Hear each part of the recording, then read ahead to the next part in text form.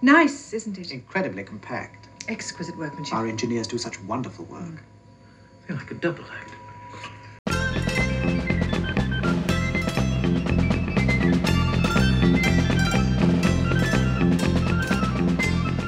Welcome to the Trap One podcast, a flashcast for the day after Revelations. I'm Pete. I'm Jason. And I'm Si. And we have just, we had a plan, didn't we, guys, to do a recording live at the venue, which we have managed to do before, but it was a little bit packed and a little bit rowdy, so instead it's the day after, and we are all, I think, basking with maybe slightly sore heads from the glow of it all. How did you both find it? Simon? Oh, it was really good. I haven't been to one since I did my very first Trap One on the Curse of Fenric. So it was just really nice to be back, to see Revelation on the big screen, and to meet lots of old friends and make some new friends as well. No, I think that's the best thing about these BFI events. Yeah, absolutely. What Si said. No, it was it was great. This was my fourth BFI event, as I went to Evil of the Daleks, and really enjoyed that so much so that I've gone to all of the ones since. I've made a point of trying to grab hold of tickets as soon as they become available. And as Si said, it's come to the point now where I don't even really mind what story is being shown. It's more the social event and seeing all the people that I've been talking to on Twitter, and as Si said, seeing old friends making new ones. But Revelation was good on the big screen for me because Revelation was my first Doctor Who memory when I was 5 years old. The statue falling on Colin at the end of part one was my earliest memory. So to see that on the big screen with everyone was fantastic. Yeah, it really was. Yeah, and I'm in the same boat. For me, season 22 is my favourite season, basically, of the classic show. Well, maybe tied with season 19, depending what mood I'm in. Season 19 is more optimistic and hopeful, isn't it? Which is ironic considering what happens to Adric. Whereas season 22 is, I like the hue. I think so. Something that I really enjoyed in this was seeing other people laughing at the same points where I laugh when I watch Revelation. I've done it already. Of the Daleks. Almost every line from Clive Swift as Mr. Jobel got a laugh in the arena, and it's really League of Gentlemen-y dark humour, I think, which maybe has aged quite well as it also has come more back into fashion. I don't know, yeah, did you notice that there's a very nice stereo on some of the sound effects and the Dalek battle scenes in particular? Those laser bolts were whizzing from left to right when the Imperials turned up. Yes, I did spot that. That was there was some good sound work going on there, and I'm sure that they modified some of the Dalek voices to make them more Dalek-y because they were a bit squeaky in places in Revelation, and I think they made them a bit more grating and Dalek-y this time round on some of them. Yeah, I mean, this was one that they did the 5.1 mix for back on the DVD, so I think they've just beefed that up, and it did sound really phenomenal. And it's always just something about hearing Peter Howe's theme played on a really great sound system. It just rocks. It sounds so good and so powerful. It does. It's an absolute belter, and it was great having. We should say, shouldn't we? We didn't just watch telly. We had guests and everything on stage. It was lovely to see Roger Lim come on and talk a bit. I hadn't seen him before, I don't think, at an event, and he loved it, didn't he? He was really in the spirit and full of stories about his time working in a jazz band. Did you say you'd come across that? I did. Peter Lim's jazz band. Oh, that just amazes me. I just have this image of them playing like Revelation of the Daleks in a smoky cafe, and I love it. No, a mutual friend of mine and Jason's, Andrew Clancy, actually plays in a jazz band and has played extensively with Roger Lim, and also bizarrely while he was alive had Peter Miles singing with him, which is just a very bizarre thing, really. Oh, I hope they did a Genesis cover. That would have been a bit niche. Sorry. But so we had him come on and talk about all of that, which was lovely. And then who else did we get? But then we had Gareth Kavanagh, didn't we, from Cutaway Comics, talking about the sort of exciting expanded world comics that they're doing. Yeah, and what have they done? They've done Lytton ones, haven't they? And Omega. They've got Brian Blessed as Omega, haven't they? that boggles Yes, the mind. we've got a lovely long anecdote about Brian Blessed doing a commentary for Mind Warp without talking about Mind Warp at any point in the talk. And being interrupted by Kenneth Branagh arriving for tea, apparently. That's you could, yeah. I cannot imagine a Zoom call with Brian Blessed, but Kenneth Branagh turning up halfway through it would probably seem completely natural. Yeah. It did sound pretty much like he was doing the talk that we saw last year, Pete, didn't it? So Yes, the we saw anecdote sounded very familiar. yeah, his incredible one-man show where I suspect every single night the anecdotes get a little bit bigger and a little bit more risque. And the presenter of the event said he almost started telling us a Brian Blessed joke, and then he said, are there any children in the audience today? And a parental voice very worriedly said, yes. And he went, okay, I won't tell that anecdote now then about Brian Blessed. You can probably imagine it anyway, or words to that effect. And then we had Chris Chapman on stage talking about the Blu-ray range, and they've really gone to town on this one with these lovely location shoots that we're going to get, haven't they? And we've not had a date set yet, have we, for release? Is that right? Yeah, they haven't they haven't set the date yet. It's soon, but and it's pre-orderable on Amazon, but they haven't set a release date for it yet. So the little snippets that we got from some of the extras that are coming looked really, really good fun. So especially the Michael Grade interview, which will be interesting to see in its entirety.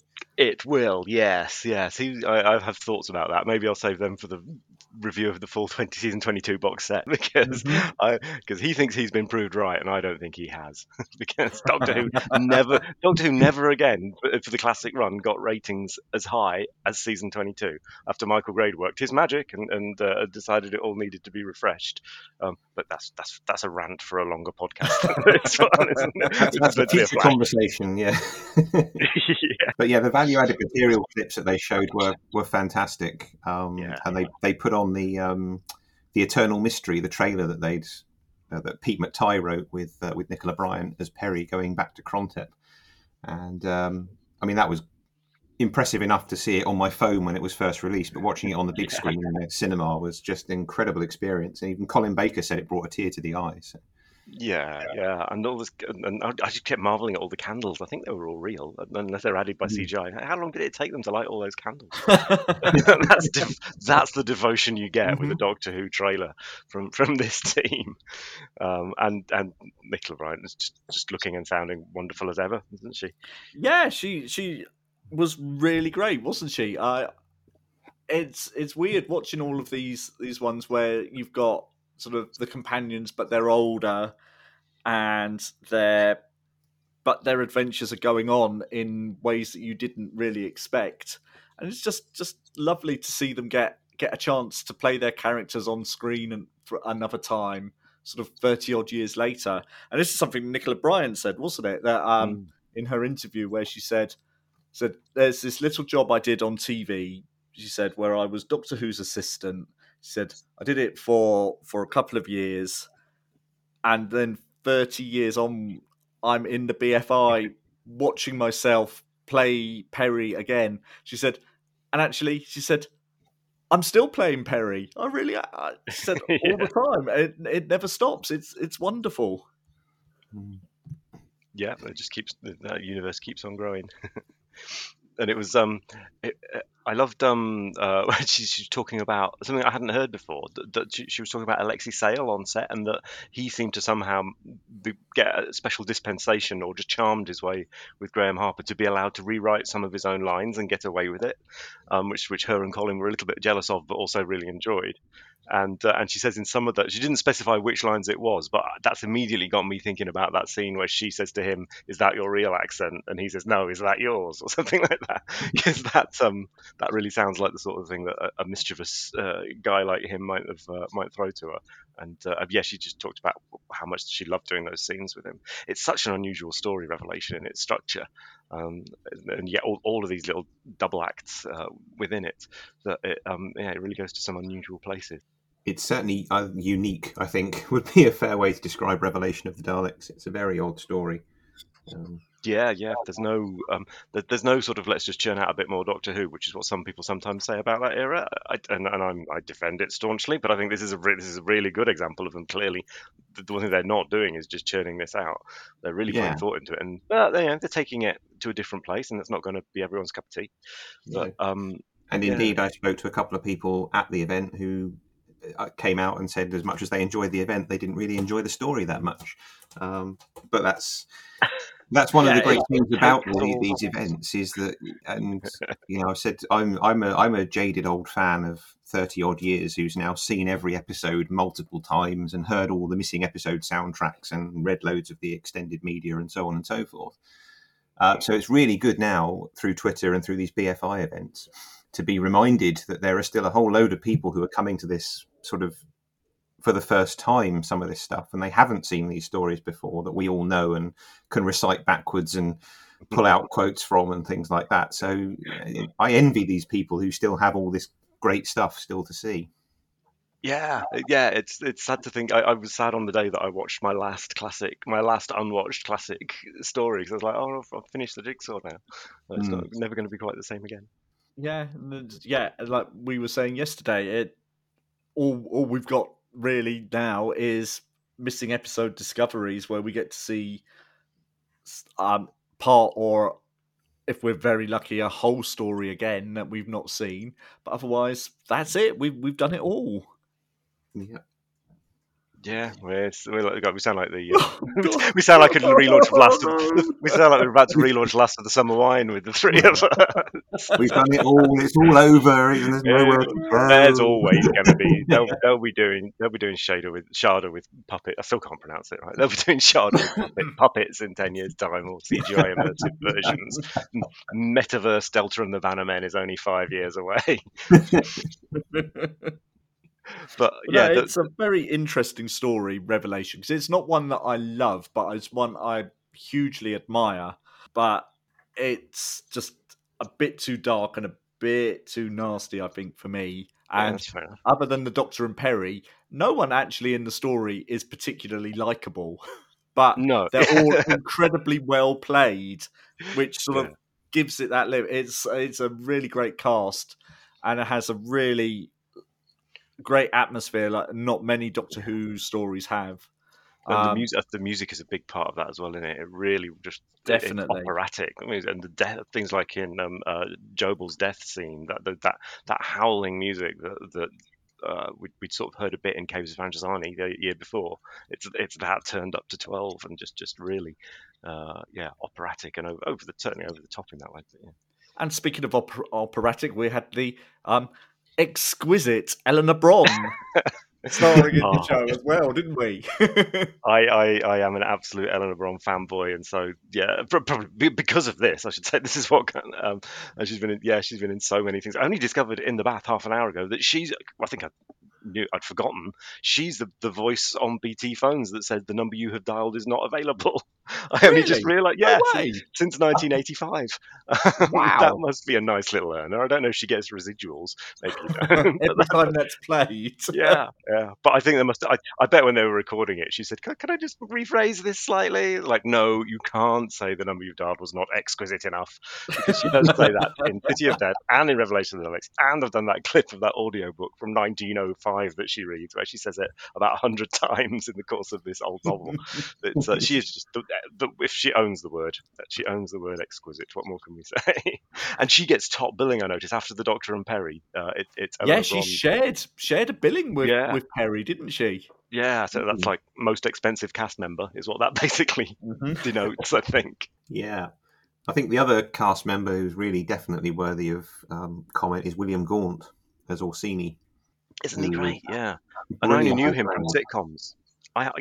Did you know him when you were Nipper from because he used to, was it The Persuaders? I know, No Place Like Home, wasn't it? That's it, yeah. Where what's his name from Shada is his son, is his lodger, and Flower Child is his daughter from Great Show in the Galaxy.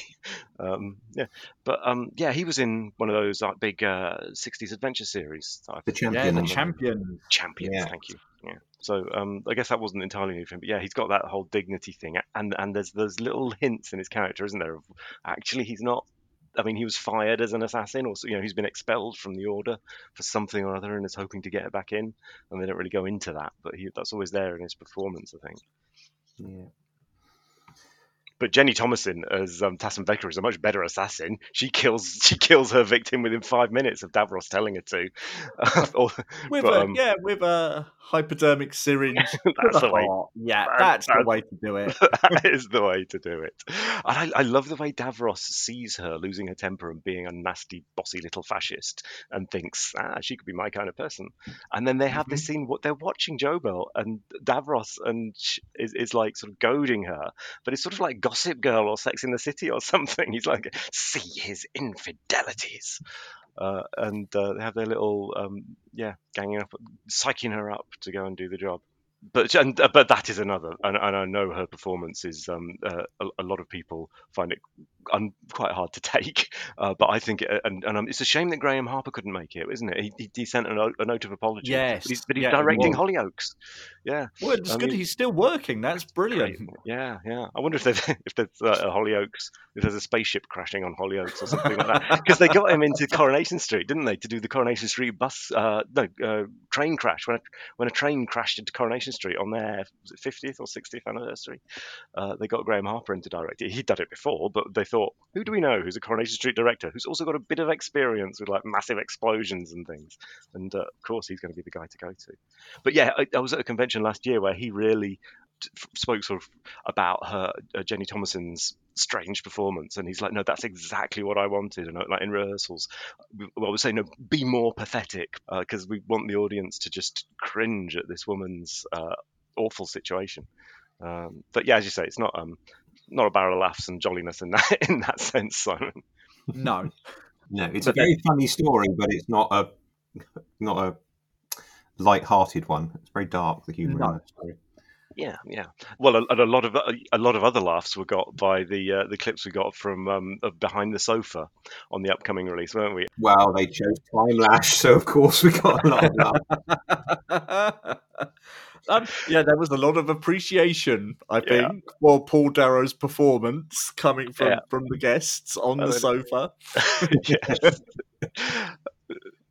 Cuts to Janet Fielding with her hand over her face, unable to watch at one point. I noticed. And there was a slightly awkward moment where Sylvester McCoy on the big screen says, "Oh, look, you can see Nicola Bryant stopped acting there." And like she was sat in the front row watching this, and I was like, "Have you seen that before?" But then they had a laugh about it, didn't they, when Colin and Nicola were on stage? Yes, and I did love Colin turned around and said, well, he said, when I did one of Peter's seasons, I was really polite and nice. Said, not anymore. So here's hoping. What's next? Season 20 is out there somewhere, isn't it? One day we'll get season 20 or 21. Who knows what order they're going to come in. Well, Colin would be a good choice for Behind the Sofa on that one, wouldn't he? Yeah. Since he's in it as well. So yeah, they'll have to do that. So then, after all of these interviews, which was great, it was competition as well. Some people won some prizes. We then it was the autograph queue, and the autograph queue was huge, wasn't it? Understandably, basically everybody wanted them. Although I had already got them both, Colin and Nicola, in my book. So I headed to the cafe. Did you get the tea run? So thank you very much for that, Pete. Provisions. I was provided logistical support to the autograph queue. Yes, I did join the autograph queue, and I did see it through to the end. I managed to get Nicola's autograph, but it did take a long time. But so busy nattering away with people in the autograph queue that I suddenly realised it was 5:15, and I still hadn't got the autograph. So yeah, it did take quite some time. By the time we got back down again at the end of it, the quiz was all done and finished, and they were just collecting things and getting the answers sorted. That was right. Yeah, that's what we were quizzing. Yeah, which our team did manage to come second. Jason, if only you'd been there, we could have won that thing, because we. But the group of us that there was did manage to. I don't know about you, but I was surprised and delighted to come in second. Was absolutely that's a whopping achievement against some of the fans who were in that bar that yesterday afternoon. Yes. Yeah. The proper experts. We're just a load of ramshackle ramshackle travelling people who happen to turn up for the thing, and there's people who go there every week. It was really hard, wasn't it? I mean, I think Jess Jerkovich took the prize for the most difficult and geeky round of the whole thing with his Dalek sound effects round, which outfoxed even me. And I thought I knew a lot about the Radiophonic Workshop Dalek sound effects, but no. I thought I heard some sound drifting up to the autograph cube, but I wasn't sure. Oh yeah, because you sort of were over above us, weren't you? Yeah. But it was like, so here's the beating heartbeat of the Dalek Control Center. Okay, now in which story did the second beat start to be played with slightly less emphasis than the first? And it was, what? It was a multiple choice. Noticed that was a thing. No. It's incredible. I was happy. We got a few right, though. We did, including one of which the very funny question was. It was the same question 10 times. In which story did the Doctor say when I say run, run, run? And it revealed at the end that there were actually 12, mostly Troughton's, of course. But yeah, and some that he didn't. He didn't say it in 5 Doctors. That surprised me. He said it's like, come on, Brigadier, run. That in my mind, because I checked on that amazing Chakotay website that has every single script. Afterwards, of course, not during the quiz, because I got it wrong. I put 5 Doctors. I just hasten to add, but I was able to put Orphan 55, and I'm always happy when I'm able to put that somewhere. Yeah, well, I'm the that one was our first answer in that round. Yeah, you just turn around and say, Orphan 55. Yeah, I'm the one person who's got that script memorized. So and then after quizzing, everybody just sort of hung around and drank drinks and chatted basically. Yes. Drank a lot of drinks and spilt a lot of drinks on our table. That was a feed for the evening. It really was, wasn't it? And actually, and through genuine, it wasn't inebriation. It was just clumsiness, basically. Yes, clumsiness and flailing of arms. Most spectacular, wasn't it? With that shower of cider everywhere. It was like he'd opened a bottle of champagne somehow out of his pint of cider. But I managed to escape the worst of that. Oh, sorry, I missed that. I went about half a dozen of us were dying to eat, and the restaurant said they've got an hour and a half before they can seat anyone. So we just went somewhere else and went hunting for food outside. Yeah, where did you go? Did you find somewhere nice? We went to Honest Burgers. That sounds honest. Very good. Yeah. Mm-hmm. Well, how honest were they? They had burgers, and they had burgers, so that's fairly honest. It's nothing special, to be honest. It's just a burger. As long as it's not made out of processed protein, we'll be fine. That would generate consumer resistance. Exactly. I love that line. That line got a really big laugh from Davros in the room. It did. Although the biggest laugh, I think, was probably Vogel's line about being a past master at the double entry, which is not supposed to be that funny.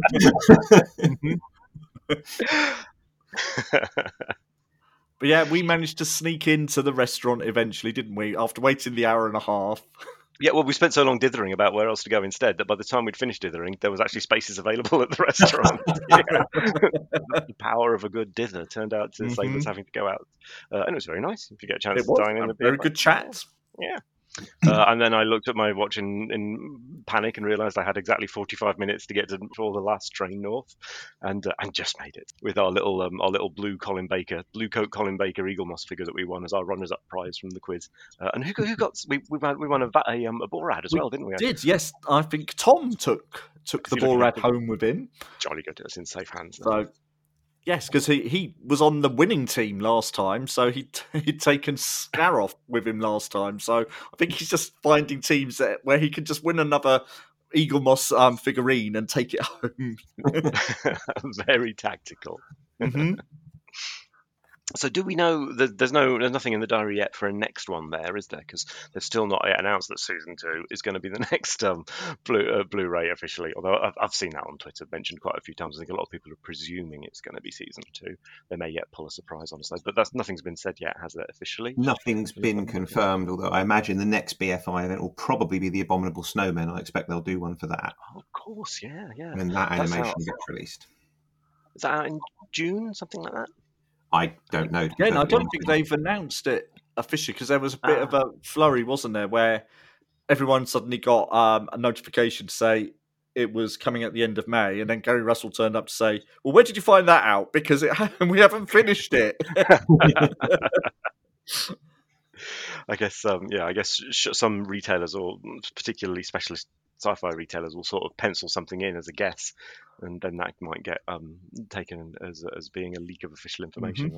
Yeah. So, but long may they continue. Yeah, definitely. I mean, as I said, I haven't been to one for a couple of years, thanks to various reasons. But I'm definitely up for another one. That was a really enjoyable day, and I haven't had a day like that meeting fans for ages, and that's one of my favourite things. It's been great. As I've said several times now, I've got to the point where I don't really care which story they put on. I go for the atmosphere and the people as much as anything else, and just watching any Doctor Who in a cinema screen with a whole bunch of fans it's such a different experience to watching it any other way. So it's just brilliant. So I think I was saying to somebody else during the evening as well, the whole emphasis of going to conventions themselves has changed for me, because I used to go for the guests, like, oh, we've got Colin and Nicola and we've got, Katie Manning or whatever. And if I happened to meet people there, I knew that was great and, a bonus. Now it's the other way around. I go and see who else is going that I know, and then the guests are a bonus themselves. So it's kind of, so I'm definitely up for the next BFI event. Yeah, right. Yeah. And I don't know. I know a lot of people are. There's the obvious, and I make jokes about it myself. It's in remote and inconvenient London for the vast majority of people, but that's where the BFI is. But it would be lovely, and I guess there's all sorts of practical reasons, and it might be expensive, whatever. But I would love it if they could simultaneously put it on in a cinema in Manchester or something, and have the interviews, the panel on screen as well as the showing. I don't know if anything like that's on the cards, or maybe that's just not how they operate. But that would be a nice extra thing, because obviously it is a long way for people to travel to, but we're lucky to have it. I mean, we're never going to grumble about that too much, because it's what I can't think of any other TV show fandoms who get this kind of opportunity at all. So yeah. No, I mean the other thing about being in London is that whatever direction or whatever you come in, you can get to London from everywhere else. But for a lot of other places, if you want to go other places, you've got to go through London anyway. So that's my observation of the train networks, at least. A lot of places that I go, I end up going to London, change, and go out of London. So if you have something in London, everywhere leads to London eventually. Team Out will sort this all out when that comes along anyway. We'll just be It'll certainly make getting to the trains a lot easier. Yes. Oh God, the run I had to do from the Northern Line platform to the Marylebone platform, a few hundred meters directly above it, burned off a few of the calories from the burger that I'd had in the BFI bar. So that was okay, I suppose. You might have missed this, Jason, because in the quiz they asked, one of the questions was on the roundabout Revelation of the Daleks.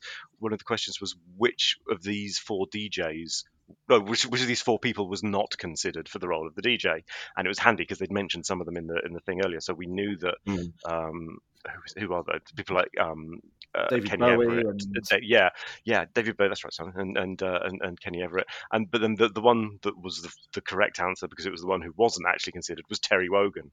But the idea of Terry Wogan having that beam of rock and roll to kill the Daleks with in his DJ booth would have just been amazing, and he could have fallen down and done the same thing with his wig splaying as Joe did, which would have been iconic. And that's an overused word, but that would definitely be the right word. Yeah, way to use for that. That caused a lot of laughs on our table at the thought of that.